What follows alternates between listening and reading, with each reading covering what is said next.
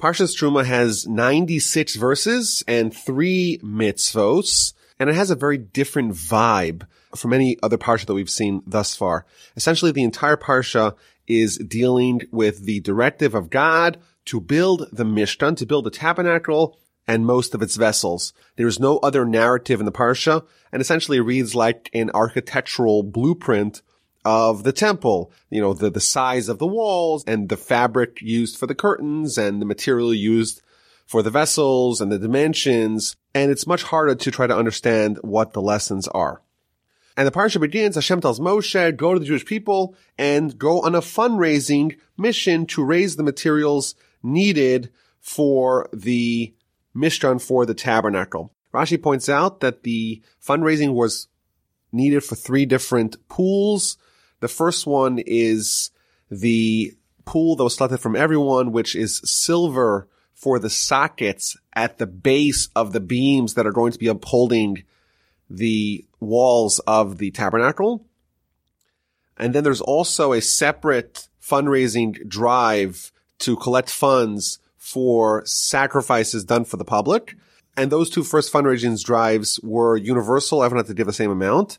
And finally, there was the fundraising drive for the actual materials and vessels of the tabernacle that everyone was able to give whatever they decided if they wanted, and that was up to their prerogative. But it is interesting to point out that the parsha begins with the fundraising drive, but doesn't identify why we're fundraising for. First there's the fundraising, and soon you'll find out why. So what do we need to raise?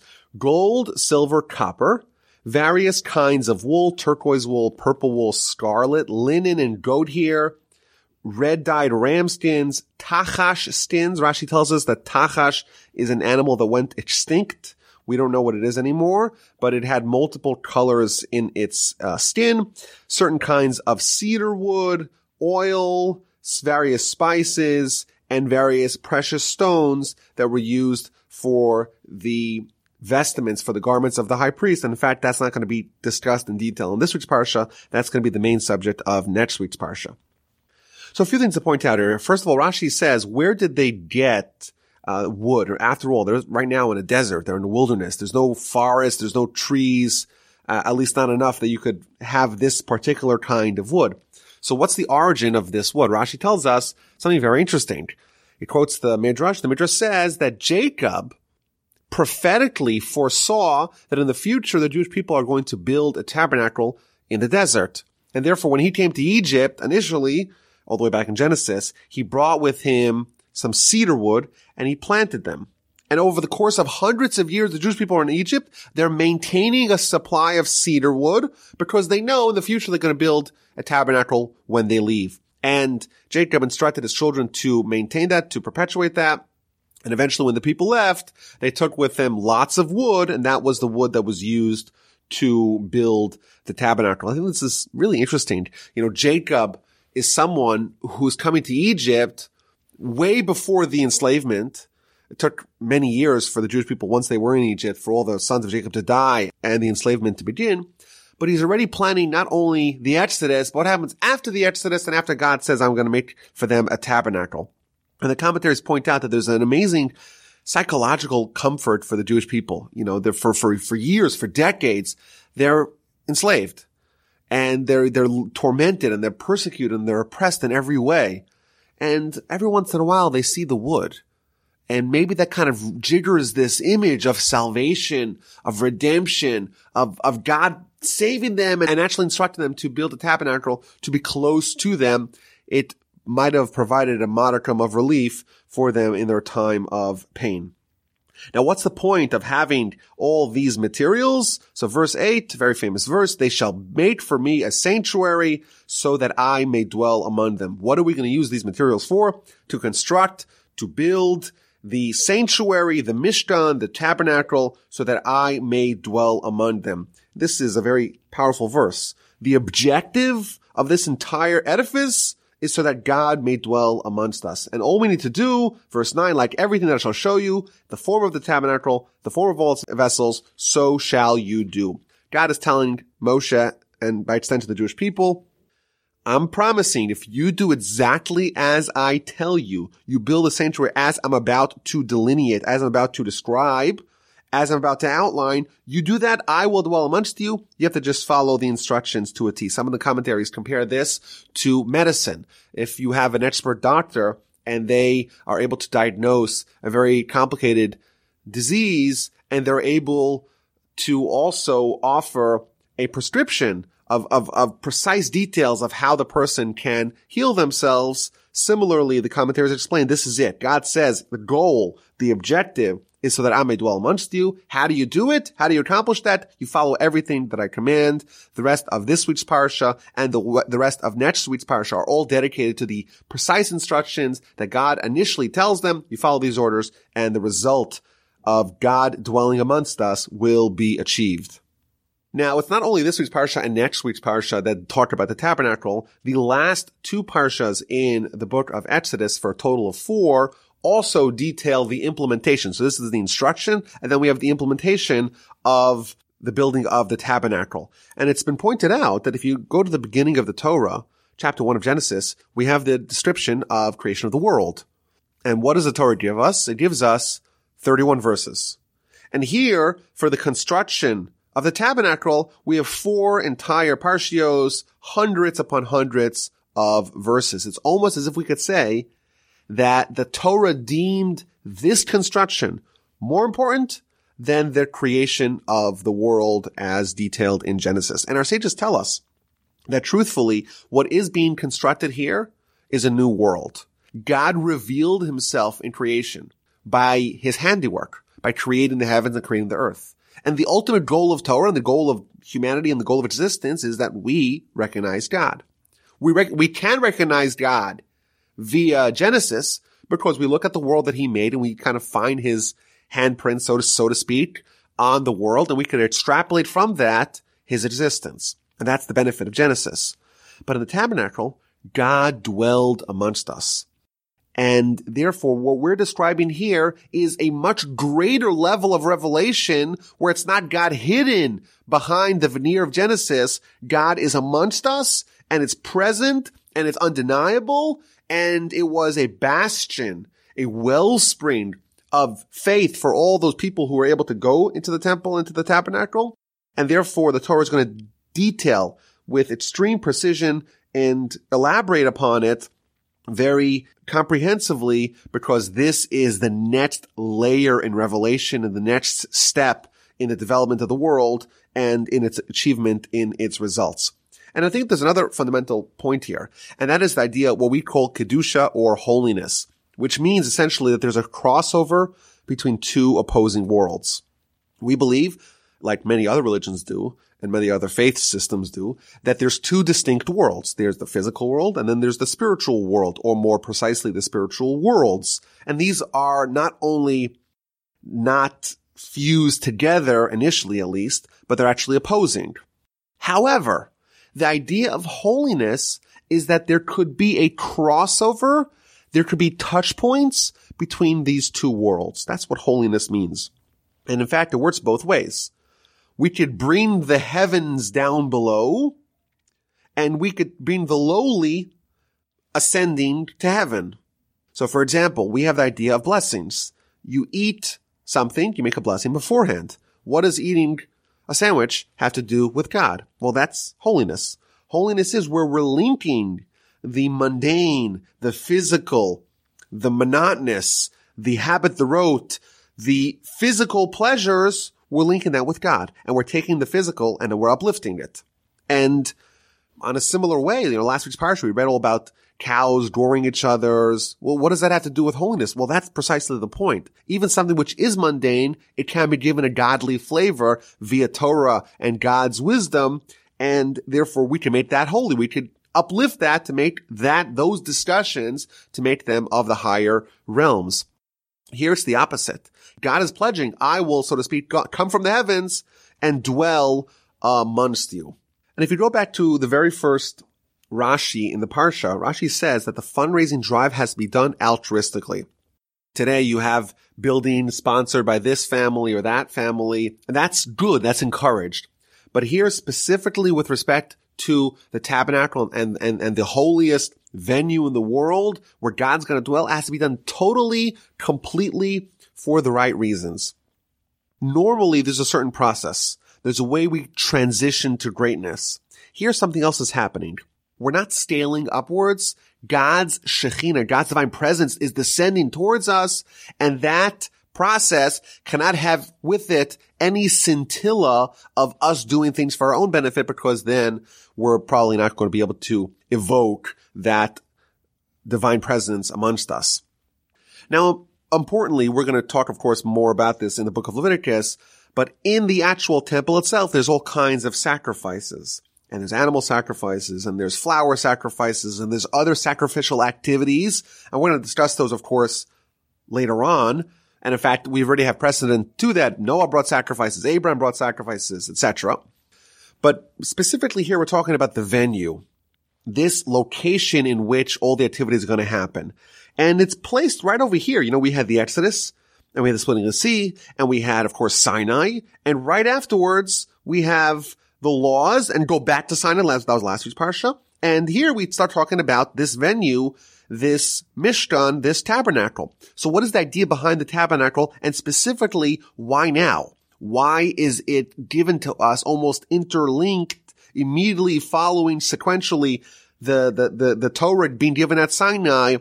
What is the connection? What is the continuation? What is the continuum that we find with the Mishkan being instructed to us immediately after? So this is a subject of discussion amongst almost all the commentaries.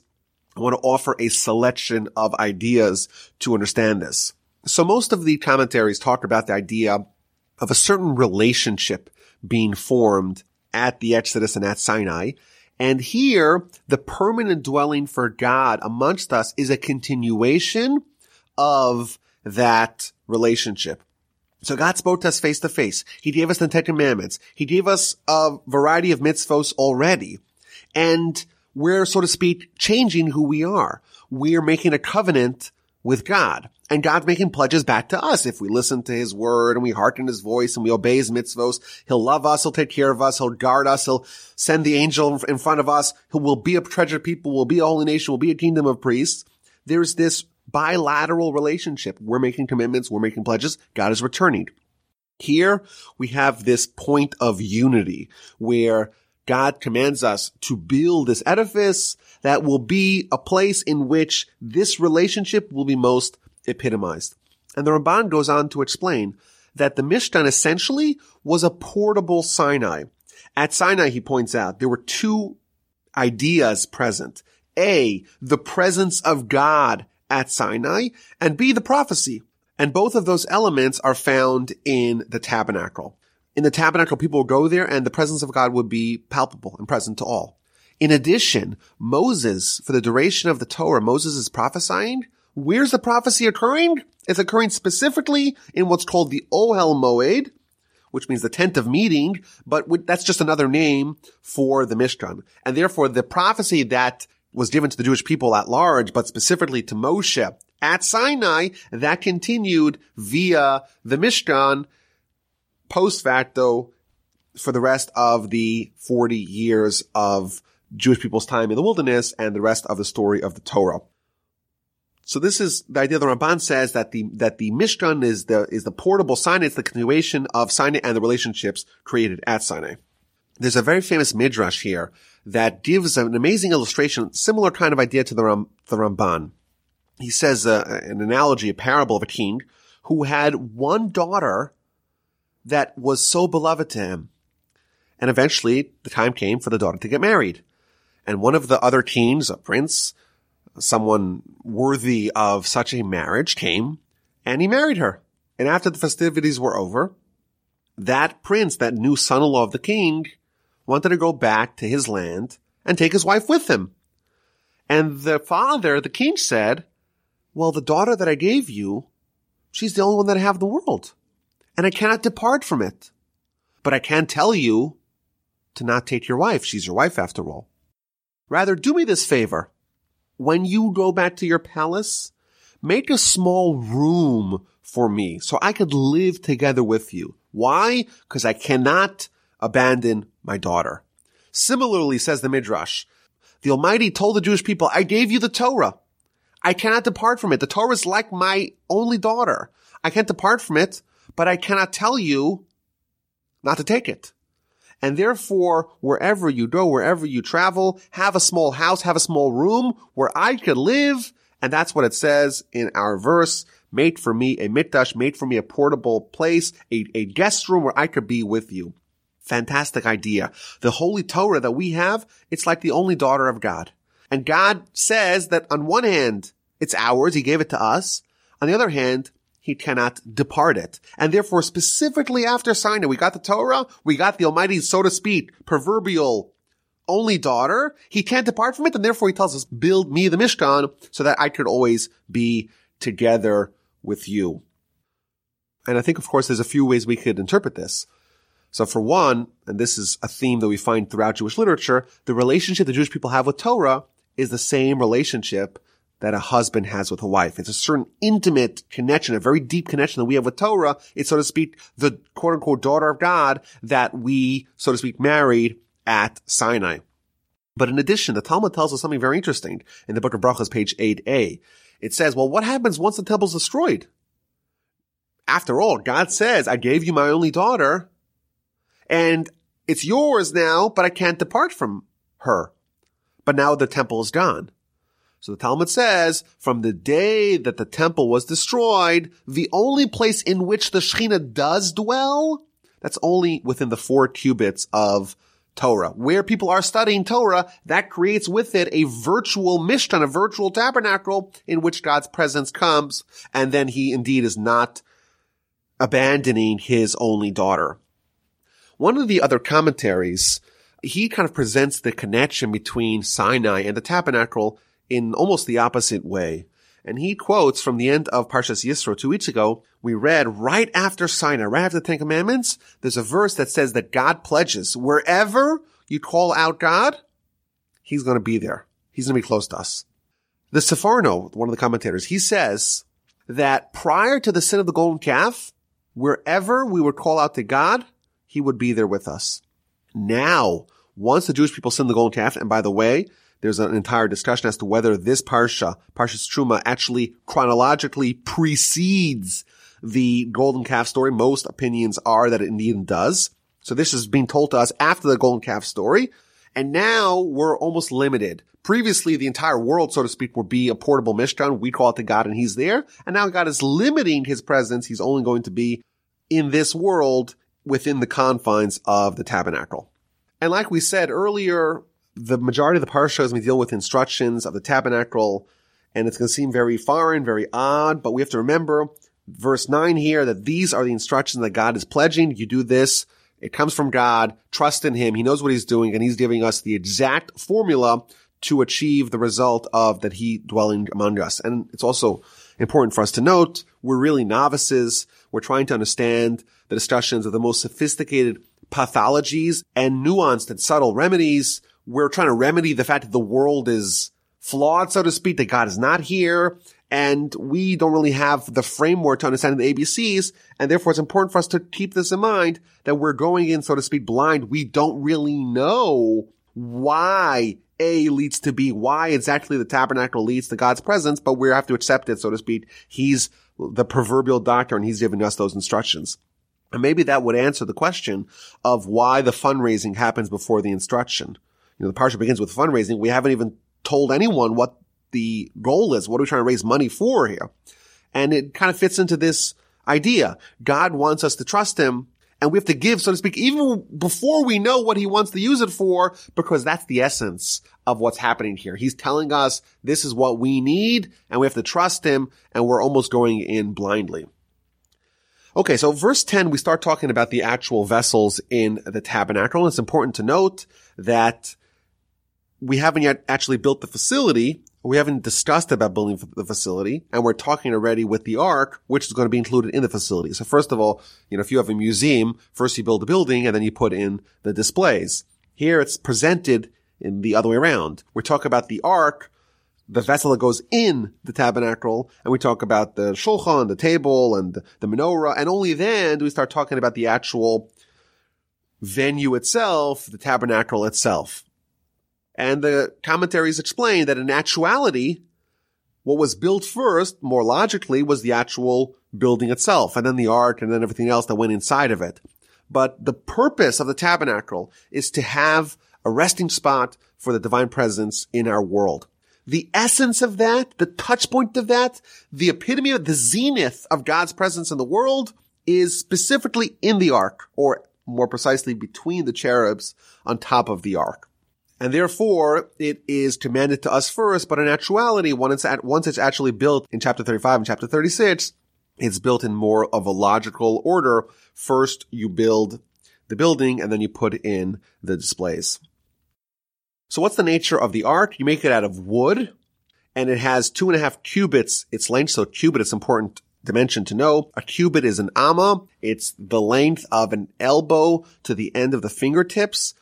It's a discussion exactly how big it is. Is it 18 inches? Is it 23 inches? But this is the size, the measurement that is used here in the description of the building of the tabernacle. It's an amma, or a cubit, and that's roughly the length. So the ark is made out of wood, 2.5 cubits its length, 1.5 cubits its width, and 1.5 cubits its height. So it's made out of wood, but we find out in the next verse that you cover with pure gold. From within and from without you cover it. And you should make a gold crown around it. So what does this actually look like? So we find out from Rashi and others that in actuality there was 3 different boxes, 2 of gold and 1 of wood. And on the bottom you put the gold, and then in between you put the wood, and then covering the wood you have the gold. Thus, in actuality, you don't actually see any of the wood because it's covered on bottom and on top by other boxes made of gold. And it's surrounded by a crown. And Rashi already points out that there's a certain symbolism here, that there's something called the crown of Torah. And as we shall read a little bit later on, the ark is going to symbolize Torah and Torah greatness. And in fact, the Torah scholar himself. And therefore, a lot of the symbolism, a lot of the meaning behind what at least we're supposed to take out of the ark is related to that. We'll talk more about that in a little bit. Now, on the sides of the ark, you have gold rings. And in the gold rings, you put the poles, the staves of wood that are plated in gold. And they're stuck into the ring. So these are the poles ostensibly used to carry the ark, one on each side. So you have 4 rings, and in each set of 2 rings, you have 1 pole. And those poles can never be taken out of the ark, so you can never remove them and have the ark just as a box without the holes. And on top of it, you have the cover with the cherubs. And the Torah points out that these are all hewn from a single block of gold. You have one huge block of gold, and you take a hammer and a chisel, and you hew out of that the images, these golden angel-like winged children, one male and one female. You hew them out of that block of gold, and that's going to comprise the cover on top of the ark. Now, the idea of these cherubs sounds kind of perplexing. They don't seem to have an obvious function. And in fact, they do kind of seem to be these images that we were warned about so stridently in the Ten Commandments. In fact, we did see at the end of Parshas Yisro that if instead of 2 cherubs, there were 4 cherubs, or instead of them being made out of gold, it was made out of silver, it would be considered idolatrous. So the idea of these cherubs, it's straddling the line of idolatry pretty closely. And if not for the fact that God instructed us to do it, we would never do it. So what can possibly be the lesson behind these cherubs, these images of gold, of a male and a female child, but they look like an angel with these wings? What do we make out of that? So many interpretations by the commentaries. I want to offer a few of them. So the Rambam tells us that these cherubs are about the belief not only in God, but in the existence of angels. And of course, this is the subject of a much larger discussion. But briefly speaking, the idea of angels is that there is forces through which divine vitality and even prophecy filters down to us. And that's why the commentaries add there's 2 cherubs, not 1, to not conflate the cherubs with God. There's only one God, but there's multiple angels, and therefore there's multiple cherubs. That's one idea. Another idea is that the cherubs, they're facing each other, almost like they're hugging each other, and that's to show that God loves us like the love of the male and the female, the most closest, most intimate love that we can fathom. God's like that with us. And therefore, specifically at this touch point where our nation and God, so to speak, the symbolism of this relationship, we have the boy cherub, the girl cherub hugging each other, so to speak, and displaying the love that God has for us. And the Talmud, in fact, tells us that during the pilgrimage, during the high holy days, during the festivals, Jewish people all come to Jerusalem, and they would pull away from the curtain blocking the ark, and the entire nation would see the cherubs hugging each other, and everyone would say, wow, look how much God loves us. It's incredible love, like the love of a male to a female. And our sages tell us something really cool, that these cherubs would be reflective of the relationship that the Jews have with the Almighty. If we were not listening to God, then there would be smoke erupting from between them, and they would actually swivel and face away from each other. However, if we were doing the will of the Almighty, they would face each other and their faces would shine. Of course, that would be a very powerful lesson for people that had the merit to see it. So we have the ark, we have the dimensions, we have the materials, we have the cover, and inside we place the tablets. A little bit more about what we're going to place inside the ark in a little bit towards the end of the Parsha. And I think it's worthwhile to circle back and talk about some of the themes of the commentators regarding the ark. So, like we mentioned earlier, the Torah scholar is comparable to the ark. So the Talmud tells us that there's actually 3 different crowns. There's a crown of the altar, which is going to be the inner altar, not the outer altar. There's a crown of the table, and there's the crown of the ark. And these represent the 3 offices of greatness that we have in our nation. The crown that goes around the altar, well, that refers to the priesthood. And the priesthood, well, Aaron got that, Aaron and his children. The crown surrounding the table, that refers to the monarchy, to the kingdom, to prosperity, and that was taken by David. And that's not available for anyone else. However, the greatest crown of them all, the crown of the ark, that is available for everyone who wants. That's the crown of Torah. Anyone who wants to come could go and take it. And don't think that the other 2 crowns are greater. No. The crown of the ark, the crown of Torah, is greater than the other crowns. There's a primacy accorded to the ark over all the other vessels, and therefore, what is still possible to be achieved via merit is greater than everything else that we could be given by inheritance. And the Talmud even points out that someone who studies Torah is greater than the high priest who enters into the Holy of Holies. That quotes the verse, Yikarahi mepninim, which literally means Torah is more precious than pearls, but the word pninim also means inner or inner sanctums. Says the Talmud, the Torah is more precious than the high priest who enters the most inner sanctums of the temple. And the reason for this is that the high priest on Yom Kippur enters into the Holy of Holies and goes to the ark. But the Torah scholar, he himself is comparable to the ark. He's there all the time. He has the Torah within them, just like the ark has the Torah represented by the tablets, both the broken set and the unbroken set of tablets. So too, the Torah scholar is like the ark because they have the Torah within them. And along these lines, we mentioned that the ark is made out of gold inside and outside, even though it has some wood. And the commentaries add that a true Torah scholar, what exists internally has to be reflective of what is displayed externally. We have to have the Torah penetrate inwardly. We can't just be gold on the outside, but corrupt on the inside. The internal behavior, how we are internally, has to match how we are externally. Just like the ark, it's got gold inside, it's gold outside, so too the Torah scholar has to be gold inside and outside. And then we read about the poles. There's 2 poles that are supporting the ark. Well, what does that refer to? Those refer to the people that, so to speak, uphold the ark, and by extension, the people that uphold Torah. And the commentaries note that we're told specifically about the poles that are upholding the ark, they can never be taken out of the reins. They can never depart from the ark itself.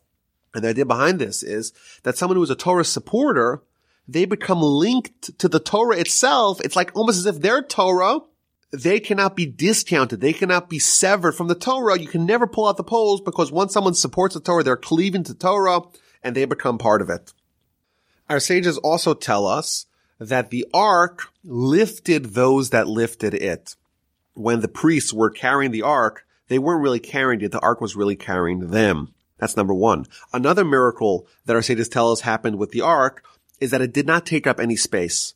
If you were to measure the size of the Holy of Holies, it's 10 amos by 10 amos. It's 10 cubits by 10 cubits. If you were to measure how much room was on each side of the ark, it would equal a grand total of 10 cubits by 10 cubits. And the way the Talmud describes it is that the ark did not take up any place. And these 2 qualities, these 2 characteristics are another element of the ark, but also of Torah, and that is the idea of humility. Someone who's humble is lifting other people. Someone, of course, who's arrogant is pushing other people down. The ark lifted those that lifted it. The people that thought were lifting it were really being held up by the ark. Similarly, for someone to be a vessel of Torah, they have to have humility. They cannot be taking up all the space, so to speak, in the room. They have to uplift those that are around them. So that's the ark. And then we read about the table, the shulchan. And again, this is made out of wood, but it is plated in gold. It's 2 cubits by 1 cubit. 1.5 cubits is its height. It has also a crown going around it. It too has 4 reams, 1 on each corner, and in each set of 2 reams, there is a pole going through it. Again, a pole of wood covered in gold. And that's how you carry the table. And there's various other paraphernalia in it. There's dishes, there's spoons, there's shelves, pillars that are upholding it from either side. It's kind of hard to describe, but in fact, in many of the new editions of the Chumash, you see pictures of it. It makes it a little bit more understandable. But on top of this table, there's the lechem aponim, the showbreads. These are breads that are baked once a week. They stay in the table for a week, and then they're consumed by the priests. And if the ark was referencing Torah and Torah greatness, and the Torah scholar, the table refers to the monarchy, but also to prosperity. And the Ramban says something very interesting here. He says that these showbreads that were held up by the table were actually a beachhead for God's goodness in matters of prosperity. And he says a very deep point. He says that God no longer creates something out of nothing, ex nihilo. Everything that God is going to contribute to the world, so to speak, is going to be something out of something else. There has to be something that we do, that we contribute towards effectuating God's plenty. And therefore, you put bread in it. And again, this is 12 loaves of bread. It's not really a lot of bread. But through this means we contribute, so to speak, a little bit. We bake 12 loaves of bread, and that gives God's prosperity that he wants to shower upon us. It gives something to latch upon. And once we do something, that could be a receptacle, that could be a beachhead for God's goodness and God's prosperity he wants to give us to spread over the entire nation. And then we read about the third vessel, the menorah, hammered again out of pure gold. And this menorah looks very similar to the menorah we light on Hanukkah. It's like a candelabra. It's got one middle branch with a cup of oil lit on top. And then our menorah has 4 coming out of each side. This one had only 3 coming out of its side. And like we said, this is hewn out of a single block of gold. It's not made separately and attached afterwards. And we read a little bit later on that the menorah, including all of its paraphernalia, like the tongs used to pull out the wicks and the spoons used to clean out the cups, were all made from a talent of gold, roughly 150 pounds of gold. And in verse 31, we read that Moshe is told to make the menorah, and then the menorah shall be made. So Rashi tells us that Moshe tried to make it, but ultimately it was made.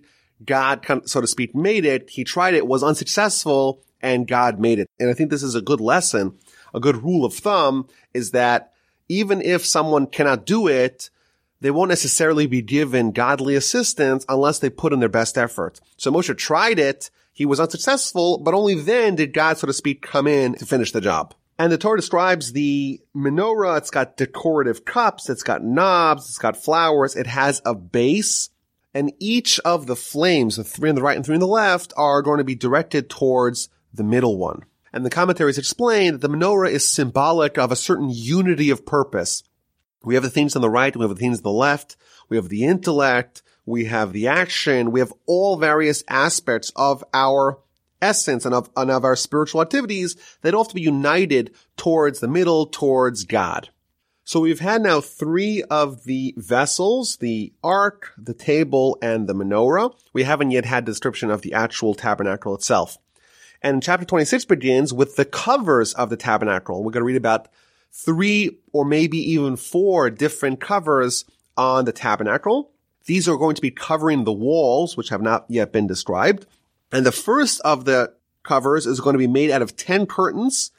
And each one of those curtains is going to be used with a special yarn, a yarn made out of linen, out of turquoise, out of purple, and out of scarlet wool. Rashi quotes from the Talmud that each one of these 4 materials, the linen, the blue, purple, and scarlet wool, each one of those yarns was comprised of 24 different strands, 6 strands of each, so 6 strands of linen, 6 strands of blue wool, purple wool, and scarlet wool, twisted into a thread, and those 4 threads making up the yarn, and that was woven in a way that different images appear on either side. And we're told that there's a total of 4 different images on either side of this first cover. There's going to be images of cherubs, images of a lion, of an ox, and of an eagle. And the commentaries explain these are also very similar to the visions of the chariot visualized by Ezekiel. And this material is going to be used to make 10 different curtains, each one of them of the same size, 28 by 4 cubits, so 2 of 5 apiece. So each one of these curtains is going to be 28 by 20 cubits. And at the edge of each one of these 2 curtains, each one comprised of 5 different curtains, you have 50 loops made out of blue wool and 50 gold hooks connecting the 2. So what you end up with is one huge curtain comprised of 10 separate curtains, or really 2 sets of 5 connected with these gold hooks. And this is going to be draped over the walls of the Mishkan. So the total length is 40 by 28. And the 40 is going to go the length of the tabernacle. And the 28 is going to cover the width of the tabernacle. And we'll see a little bit later on that the tabernacle itself is going to be 30 cubits by 10 cubits. And thus you're going to have the entrance on the east side is going to be exposed. And 30 are going to cover the length of the tabernacle. The extra 10 are going to drape down the back side. And Rashi is going to explain how they were draped over the walls of the Mishkan.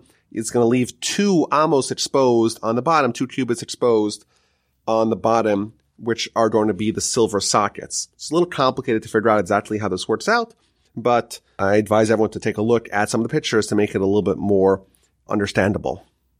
So that's the first curtain. Then there's a second curtain made out of goat hair. This is not 10 separate curtains that are going to be sewn together. It's 11 separate ones. And this is going to be covering the first one. And it's going to be a little bit longer on each side. And thus it's going to cover 1 more amma, 1 more cubit. And it's going to leave only the silver sockets at the bottom of the beams exposed. So you're going to have beams making a wall, the walls of the tabernacle, and you're going to have covered over, draped over it, the roof, so to speak, and covering the sides of the beams are going to be these 2 curtains. First, the curtain made out of wool, 3 kinds of wool and linen, and then the second curtain of goat hair. Now, the first curtain is going to be really 2 meta curtains of 5 apiece, and the second one is going to be 1 of 6 and 1 of 5, and it's going to also drape over the entrance by 2 amos. It's going to be 44 amos long instead of 40. So that there are 2 extra going to cover the back, covering the entirety of the western wall.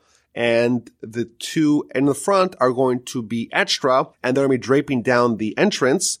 And Rashi explains this is going to cover the tabernacle a little bit like a bride. Now, it is interesting that you have the more beautiful one of the curtains is going to be covered over by the goat hair one, the one that's a little bit less beautiful. Why? So Rashi tells us there's a very valuable lesson for us, and that is that we need to conceal the things that are beautiful, or at least to be careful with the things that are beautiful. This is a good lesson. If you have something very beautiful, you cover it up. You have the most beautiful curtain, the most beautiful cover, you cover it up with the one that's a little bit less beautiful to preserve, so to speak, the more beautiful one.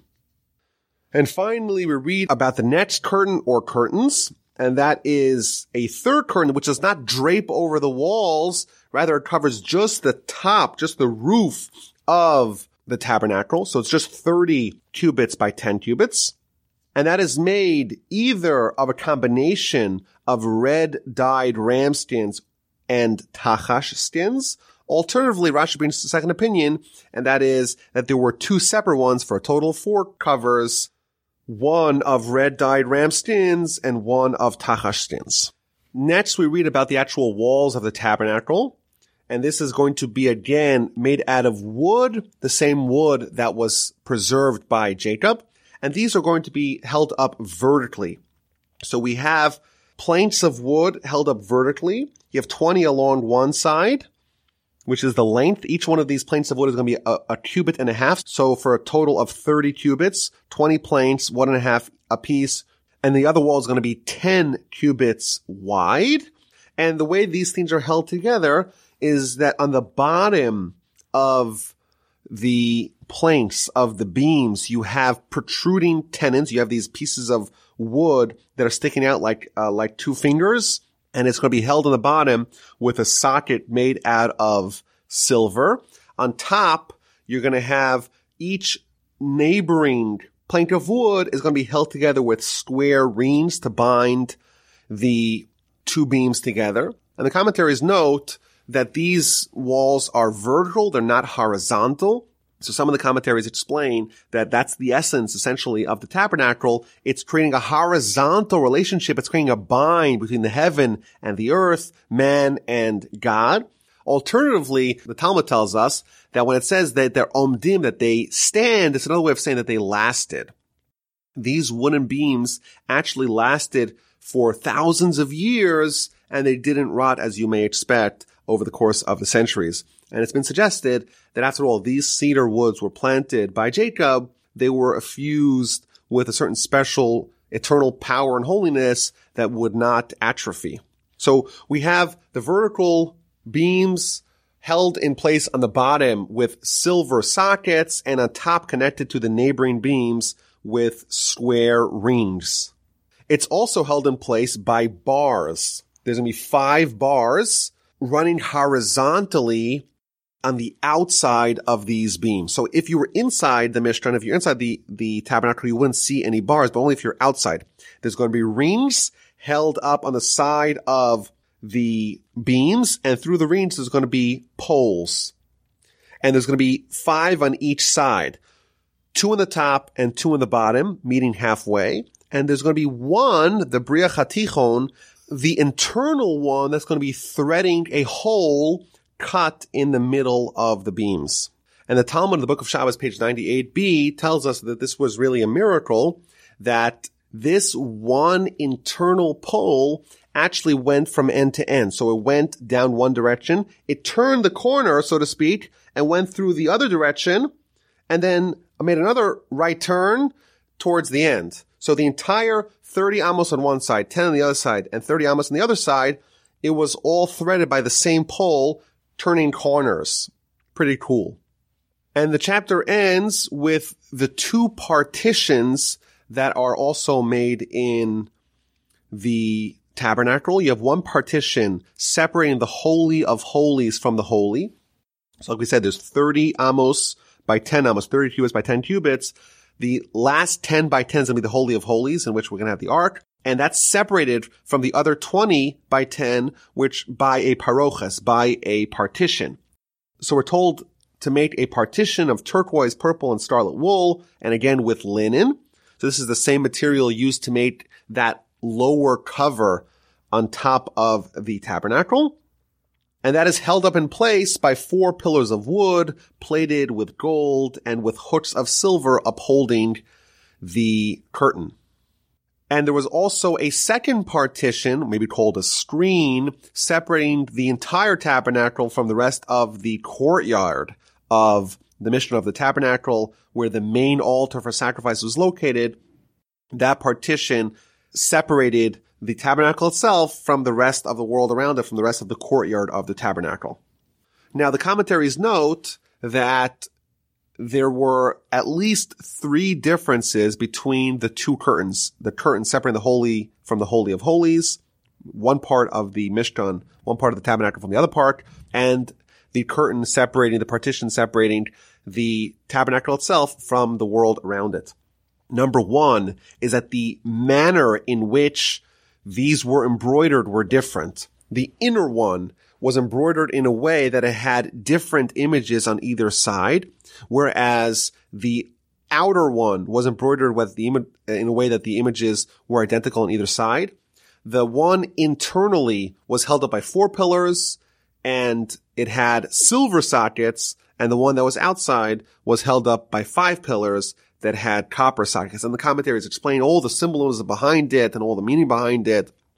Just as an example, what was the image on the inner curtain, the curtain separating the Holy of Holies from the rest of the tabernacle? It had pictures of cherubs, alternatively various animals, but it's called cherubs in the Torah. And cherub, again, is another nickname for an angel. So one of the commentaries tells us that unless someone is angelic, they shouldn't enter. Only the high priest. On Yom Kippur, someone who's really like an angel, again, wears only white, doesn't wear any gold, only someone like that is able to walk in and not be blown away by the holiness of the location. And the verse goes on to tell us what was included in each one of these venues. So you have the menorah and the shulchan, the menorah and the table that are outside of the Holy of Holies. Next week, we're going to read about the third vessel that was placed in the tabernacle, and that is the incense offering, alternatively called the inner altar. And then you have in the Holy of Holies, you have, of course, the ark, along with its cover and the cherubs. And you also have, like we said earlier, the tablets, both the broken tablets and the one that were not broken. In addition, all the way at the end of Deuteronomy, Moshe is going to write a copy of the Torah scroll that's going to be preserved in the ark for posterity. In addition, we read a few weeks ago that Moses tells Aaron to take a jar of manna that was also kept not inside the ark but next to it. There's going to be a vial of anointing oil, and a little bit later on in the book of Numbers, we're going to read about Aaron's staff that sprouted almonds and flowers. That too is going to be placed for posterity next to the ark. Chapter 27, we read about the altar. Now, this is not the inner altar. This is the outer altar. This is the much larger altar made of wood and plated with copper. And this is the altar on which sacrifices are going to be offered. You have an altar, and then you have a ramp leading up to the altar. And Rashi points out that this is slightly different than the one used in the temple, but the one in the temple is modeled after this with slight variations. So, of course, the Mishkan, the tabernacle, is going to be used by the Jewish people for hundreds of years until Solomon's going to build the first permanent temple, and the permanent temple is kind of a different altar. And Rashi also points out that the ramp is not mentioned, but it's hinted earlier. At the end of Parshas Yisro, we read that there should be a ramp leading up to the altar, not stairs, because if you have stairs, it could reveal some of your private parts. And it's called the earthen altar because it was hollow and it was filled with earth, alternatively is filled with stones. Now, one of the commentaries points out that there's miracles that happened on this altar related to the 4 elements of fire, water, wind, and earth. The first miracle relates to fire, and that is that even though the fire was lit upon the altar at all times, day and night, and the altar was plated with copper, and what happens when fire comes into contact with copper? It starts to ruin it. but the copper was not ruined. That's the first miracle, relates to fire.